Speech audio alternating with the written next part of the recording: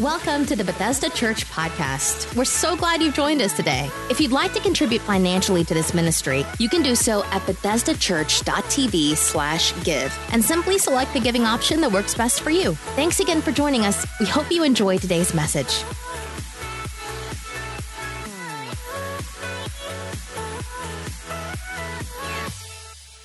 Can we give it up for Bethesda kids one more time? Amen. If you're looking for a great place to serve, don't look any further than B Kids. Amen. What a wonderful job they did. We're so honored that you are here for today's service, and make sure you don't miss the next couple. I believe that it's going to be amazing time in God's presence. I love the Christmas season. I love what it means. When we first placed this series on the calendar this year, way back January, February, it was on the calendar, and I really didn't know which way I would take this series because there's so many things that God has made available to us that we could unwrap during this Christmas series. How many are thankful for all the gifts and promises God has made available, right? I mean, there's a lot of things that we could unwrap. But as I thought about a couple of things, the first being this time of year, it is joyous, it is a celebration, but for a lot of people, it's a time of loneliness, it's a time of depression. Studies have proven that more suicides are committed between Thanksgiving and New Year's than the whole rest of the year combined. And so it's a very difficult season for a lot of people. And so I want to take a unique turn with this series and go to the four Gospels, Matthew, Mark, Luke, and John. The word gospel means good news. Everybody say good news. All right? How many know that the message of Jesus is good news? And so Matthew, Mark, Luke, and John, they each bring a different perspective to the gospel. And what I mean by that is they each had a unique perspective on what they experienced with Jesus and how they wrote about that, how they articulated that, which makes a lot of sense because if I were to pass the microphone around this morning and ask every person here to say, what their relationship with God is like, how many know we would have a ton of different answers based on your experience, based on your perspective.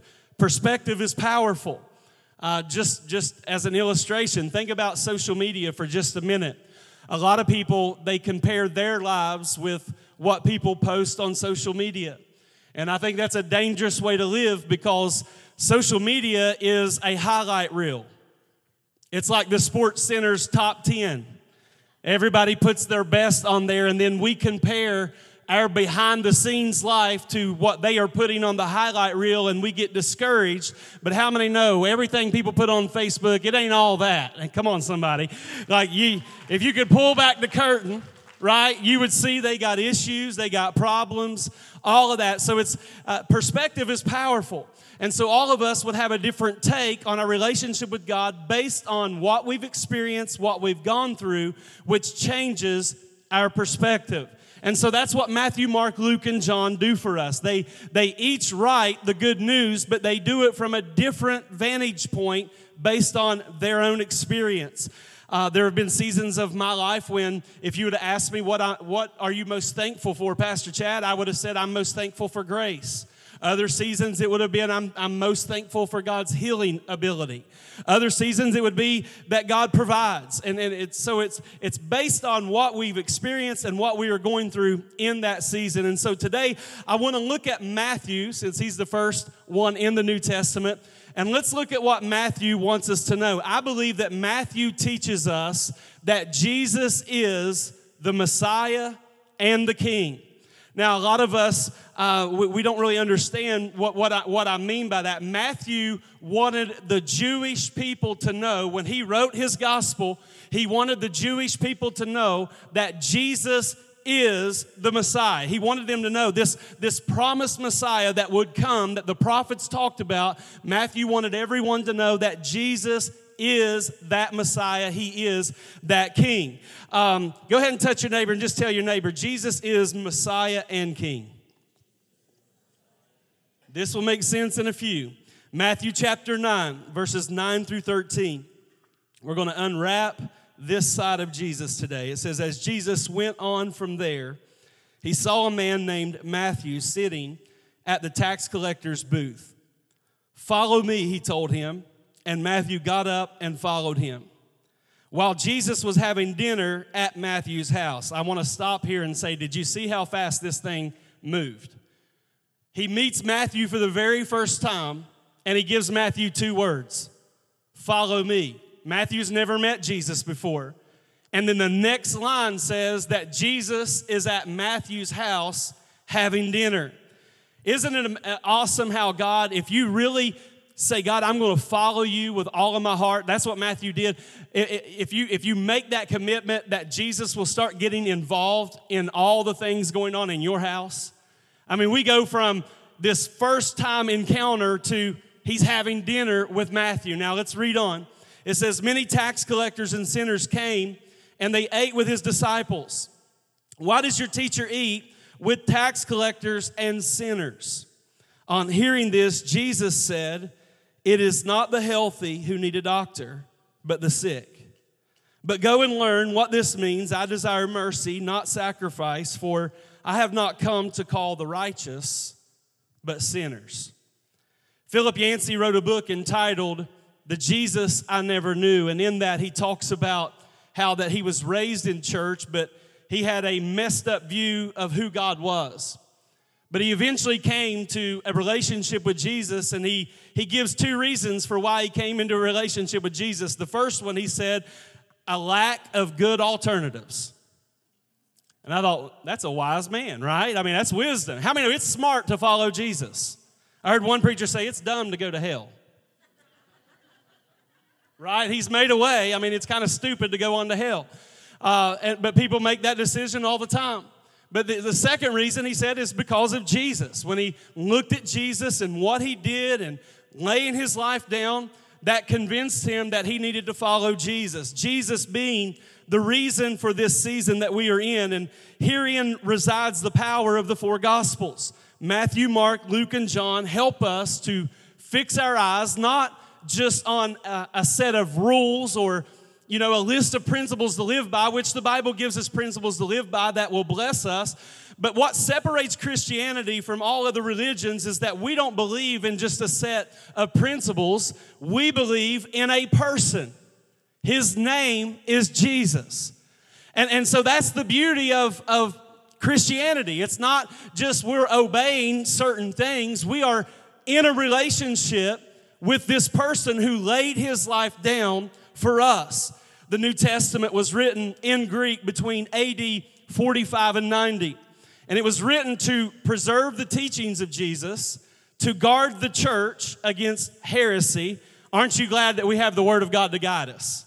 We're not just up here winging it, right? We have the Word of God to guide us. And also to produce an authoritative body of literature. That's why we were given the Word of God.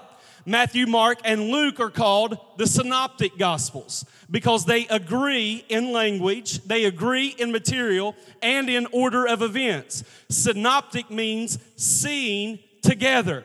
And though they have different perspectives, you see the congruency in their writings, even though their experiences were not the same.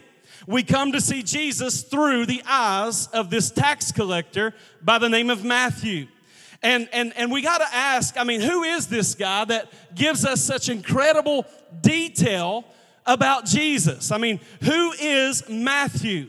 His name is Matthew, also called Levi, and Matthew means gift of God. And he was a Jewish tax collector, which meant that he was to collect tolls and to transport taxes from both the local merchants and the farmers. And so he's an employee of King Herod. And Matthew knew the value of goods, all right? And he knew the value of things. That was something that Matthew knew. But tax collectors, if you read your Bible, you'll learn that they were despised by everyone because they got rich at the expense of the people. And that's why Jesus' association with tax collectors brought him a lot of criticism.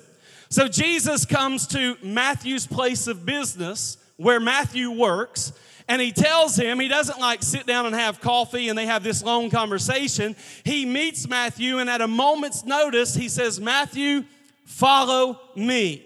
And I love that about Jesus, because he met Matthew where he was. And isn't it just like Jesus that he will meet you where you are? That it doesn't matter if it's at your house or a crack house, Jesus will meet you there. He will meet you on a bar stool. He will meet you. Come on, somebody, don't get churchy on me. He will meet you where you are. And he met him at his, I feel like preaching right here for a minute. Some of us, we act like we're cute and we got it all together, but if you could get up and just tell the world where Jesus found you, my goodness, he's not afraid to get his hands dirty. You know where you were at when Jesus started speaking to you. We ought to be thankful for his grace and his mercy and his willingness to meet us where we are. And so he met Matthew at his place of business. He was letting Matthew know that I'll meet you wherever you are in life. And he was maligned by the Pharisees for associating with people like Matthew.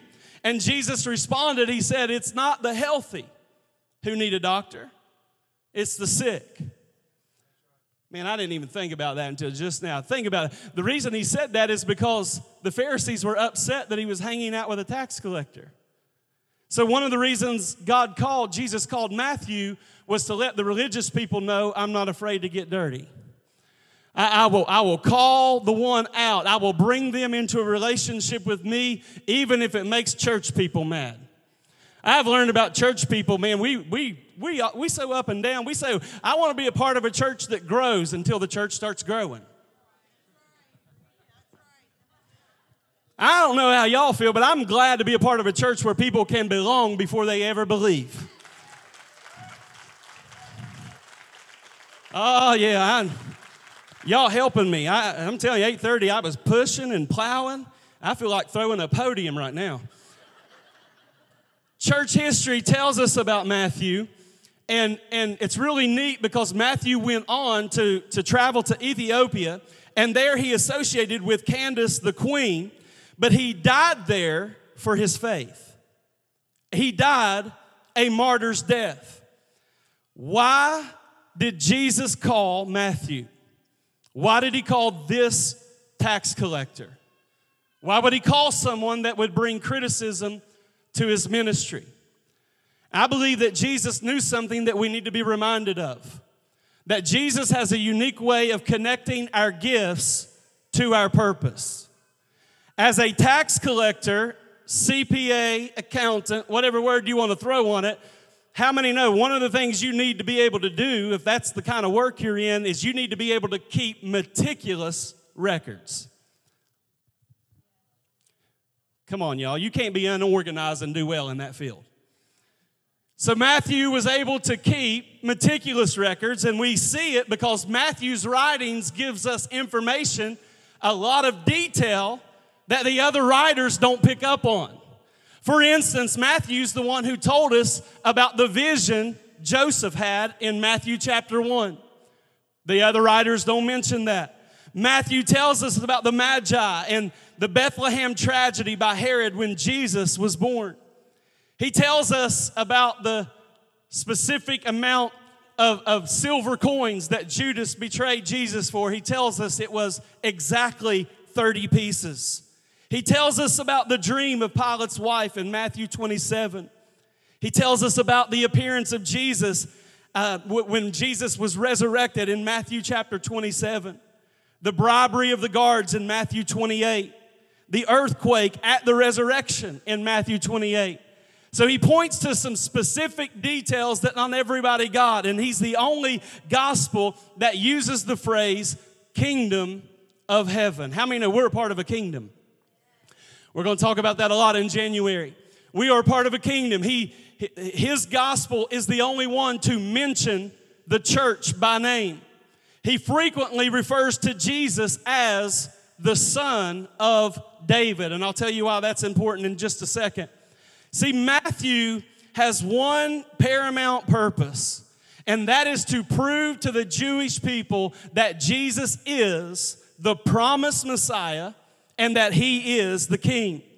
The high point of his gospel, though, I think comes from Matthew chapter 16 when Jesus asked everyone, he says, "Who do men say that I am?" And they gave him a long list of names of who everybody said that he was, but Jesus really wasn't concerned about everybody else. Come on, he wants to know what you think. And so he looked at his followers and he said, "Who do you say that I am?" Peter got it wrong a lot of times, but this time Peter nailed it, amen? He got it right. He said, "You're the Christ, you're the Son of the living God." And Jesus said, "Stop right there, Peter, because you didn't get that on your own. Flesh and blood didn't reveal that to you, but my Father in heaven has revealed that to you." When Peter said, "You are the Christ, the Son of the living God," Jesus said, "On that revelation, I will build my church, and the gates of hell will not prevail against it." What's he building his church on? He wasn't building his church on Peter, y'all. Peter, he didn't have his stuff together. He was cussing half the time, cutting people's ears off. He wasn't building his church on Peter. He was building his church on what Peter understood, that Jesus is the Christ. He is the Messiah. He is the anointed one. And Jesus said, "On that revelation, I'll build a church, and the gates of hell will not prevail." Somebody needs to be reminded today that the church is not going to lose, baby. We are going to win battle after battle, time after time. Come on, somebody. Give God a praise if you know the church is victorious. Woo! We got to know that we're not in this thing to lose. Jesus is going to make sure that we win, that we overcome. And so Matthew is very detailed and inspired by the Holy Spirit. He portrays Jesus as both Messiah, which simply means the anointed one, and king. How many know you don't need a king unless you have a kingdom? Number one, let's get into this. I got to quit in just a few. Number one, before I hit number one, let's back up. Sorry, guys. Told you I'm a little pumped up. The key word of his gospel is fulfilled. Matthew talks a lot about Jesus fulfilling things. This happened because of what the prophet said Jesus has fulfilled. So the first thing we need to get today, number one, Jesus fulfilled the messianic prophecies. All right, let me explain this. Matthew 5:7 says, "Do not think that I have come to abolish the law or the prophets. I have not come to abolish them, but to fulfill them." So Matthew repeatedly uses the phrase, "This was done to fulfill what the prophets said in the Old Testament." Matthew 8:17 says, "This was to fulfill what was spoken through the prophet Isaiah." And I know everybody's thankful for this one. "He took up our infirmities and he bore our diseases." So Matthew is consistently telling us that Jesus is the fulfillment of everything the prophets said in the Old Testament. 60 references of the Old Testament and 40 quotations from the Old Testament are found in Matthew, and he consistently attaches that to Jesus has fulfilled it. Jesus has completed it. The second thing, Jesus fulfilled God's covenant with King David. Now this is powerful. This scripture that I'm about to read, we read it every year at this time. It says in Isaiah chapter 9, verses 6 and 7, it says, "For to us a child is born, to us a son is given, and the government will be on his shoulders, and he will be called Wonderful Counselor, Mighty God, Everlasting Father, Prince of Peace. Of the greatness of his government and peace, there will be no end." One translation tells us, of the increase of his government and peace, there will be no end. You need to know that God's kingdom is going to get bigger.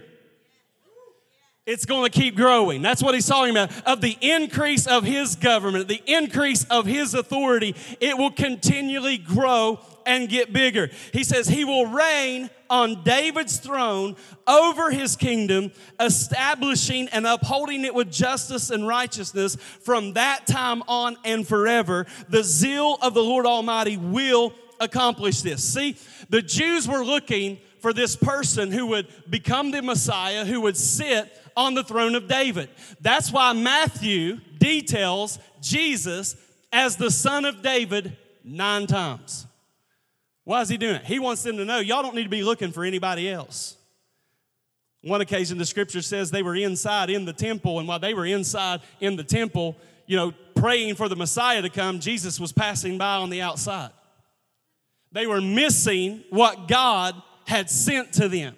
And so Matthew did not want them to miss it. And so he refers to him as the son of David 9 times. And he talks about the kingdom of heaven more than 50 times. And he taught us 3 things about the kingdom. Jesus taught us 3 things about the kingdom. Number 1, the kingdom comes spiritually. How many know this kingdom is a spiritual kingdom? It comes spiritually. Now, there will be it will also be tangible. The scripture records that we will rule and reign with Christ, not in heaven, but on the earth for 1,000 years. So, but it's spiritual. It will be tangible, but we know that it's spiritual. Matthew 4:17 says, from that time on, Jesus began to preach, repent, for the kingdom of heaven has come near. Matthew 18:3, and he said, truly I tell you, unless you change and become like little children, you will never enter the kingdom of heaven. And so he tells us that this kingdom is spiritual. And one of the things that we have to recognize is we should preach Jesus. The problem, though, is we need to preach Jesus, but we also need to preach what Jesus preached. A lot of us, we stop at the cross and the resurrection, but what was Jesus' message? Every time Jesus preached, he talked about one thing, the kingdom. He consistently preached the kingdom of God. He even told Nicodemus, you got to be born again. You got to be born into this kingdom. Come on, hit your neighbor and ask him, are you in the kingdom? His message, we need to preach Jesus, but we also need to start preaching what Jesus preached. The kingdom has a king. His name is Jesus. And that kingdom has authority over all the other kingdoms.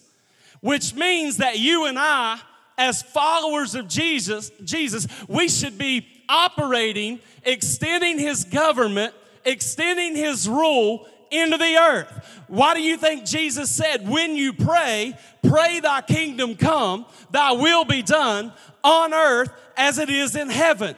As a follower of Jesus, you are a kingdom representative and you have the right to rule and to reign in the earth just like Jesus did. He said, the works that I do shall you also do, and greater works, because I go into my Father. I'm telling you, we got to get a church ready to manifest God's kingdom in the earth again. It's time for the blind eye to be open. Come on, somebody. It's time for the deaf ear to be unstopped. We are a part of a kingdom, and we enter into it spiritually. We are either in the kingdom of darkness or we are in the kingdom of light. In or out. We're either in it or we're not in it. John 3 tells us, it says, light has come into the world, but people love darkness instead of light because their deeds were evil. Everyone who does evil hates the light and will not come into the light for the fear that their deeds will be exposed. But whoever lives by the truth comes into the light so that it may be seen plainly that what they have done has been done in the sight of God. Colossians 1 says, and giving joyful thanks to the Father who has qualified you to share in the inheritance of his holy people in the kingdom of light. For he has rescued us from the dominion of darkness and brought us into the kingdom of the Son he loves, in whom we have redemption, the forgiveness of sin. So the kingdom comes spiritually.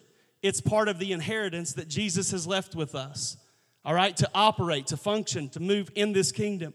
The second thing here about the kingdom Jesus taught us is that it would grow throughout history. Check this out in Matthew 13. He told them another parable. The kingdom of heaven is like a mustard seed, which a man took and he planted in his field. Though it is the smallest of all seeds, Yet when it grows, it is the largest of garden plants and becomes a tree, so that the birds come and perch in its branches. So the kingdom started in seed form. But he says of the increase of his government, there will be no end. What is Jesus talking about? You need to know, God doesn't digress. Like, it's not going to grow to a certain point and then get smaller. No, he explains the kingdom as a seed that will continue to grow, continue to flourish all throughout history. That's why Daniel prophesied and said that there was coming a kingdom that would break in pieces all the other kingdoms. It doesn't matter if you're a king or a president or a senator. Scripture's very clear. No matter where you come from, how much authority you have, Scripture tells us every knee will bow.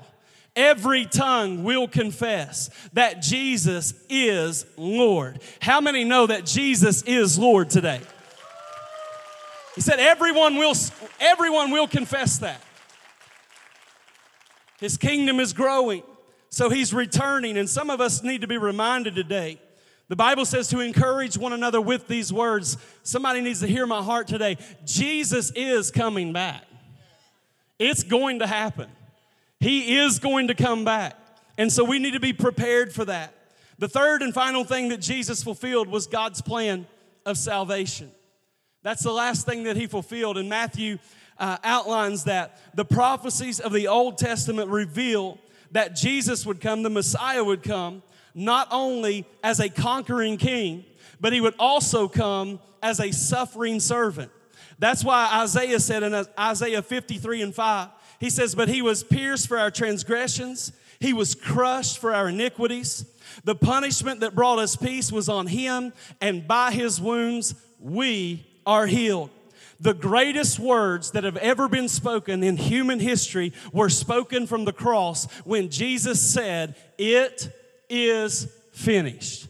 That is the greatest words that have ever been spoken, because what was finished, Pastor Chad? The law was finished. The sacrificial system was finished. Temple worship like they did in the Old Testament was finished. The order of the priesthood at that point was finished. The old covenant is finished. Some better news for most of us. Sin was finished.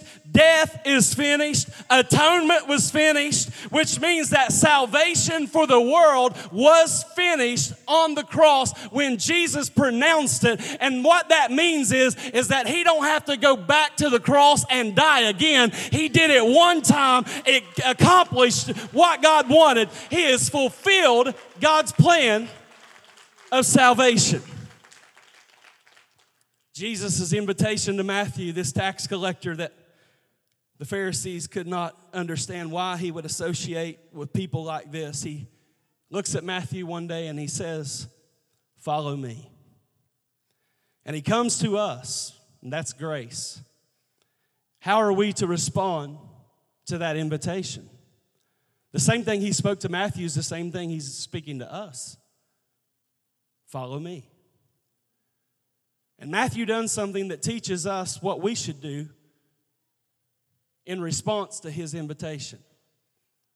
Matthew did 3 things, and I'm going to end with this. The worship team can come. That'll help me quit. The first thing Matthew did is he left everything behind. All it took was 2 words, and Matthew left everything. Follow me. And he left everything behind. What do you need to leave behind in this season? We're unwrapping that Jesus is Savior and King and the Anointed One and all that, but you can't step into all that God has for you as long as you're stuck in the past. Yeah.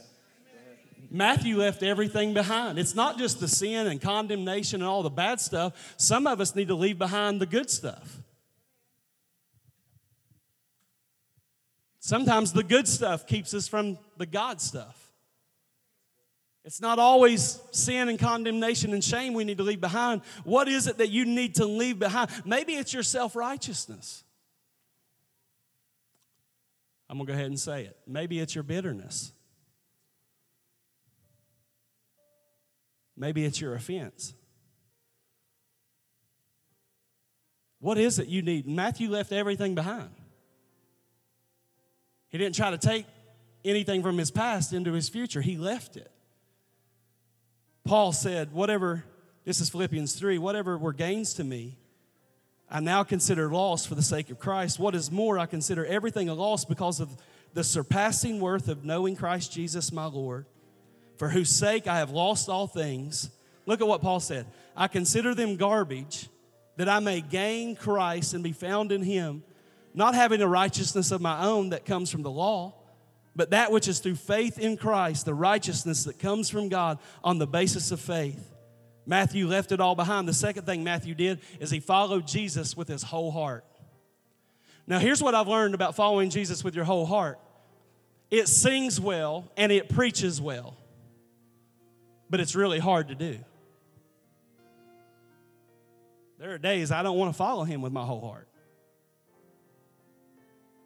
I know y'all holy and you got it together and you're always 100% on board with Jesus. There are days it's really tough for me to follow him. You know why it's tough sometimes? Following Jesus is not a walk of convenience. The Bible says in John 6 that he had multitudes, thousands of people following him.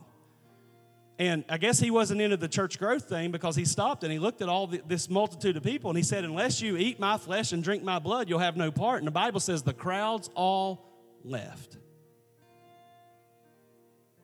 Luke comes behind Matthew and says, he quotes Jesus. He said, if you want to follow me, you have to take up your cross. Why did he put it that way? Because it's not always easy. How many's had some seasons this year that it was hard to follow Jesus with your whole heart? So Matthew, he left everything. He followed Jesus with his whole heart. And this is the interesting, you're probably like, where are you going with that? The third thing he did is that he held a banquet in Jesus' honor. Matthew went from one encounter where Jesus invited him to follow to now he's having a party. Jesus is at his house having dinner. You say, what's all that about? If you read that slowly, you'll find out it wasn't just Jesus and Matthew having dinner. The scripture says the other sinners and tax collectors came over. What's Matthew telling us? You can't experience Jesus, his grace, his love, his goodness, his patience with you, his loving kindness, and then not invite your family and friends to come and be a part of what God has done in your life. I'm tired of talking to Christians and all they look like they've been baptized in pickle juice. No joy, no anointing, no unction. All they want to talk about is how bad life has been and how hard it's been and how heavy the load has been and how offended they are. Come on, what do you need to leave behind in this season so that you can step into the fullness of the kingdom that God has for you in this season? Come on, church, if you believe it, stand to your feet. Let's give God a hand clap of praise in this place today.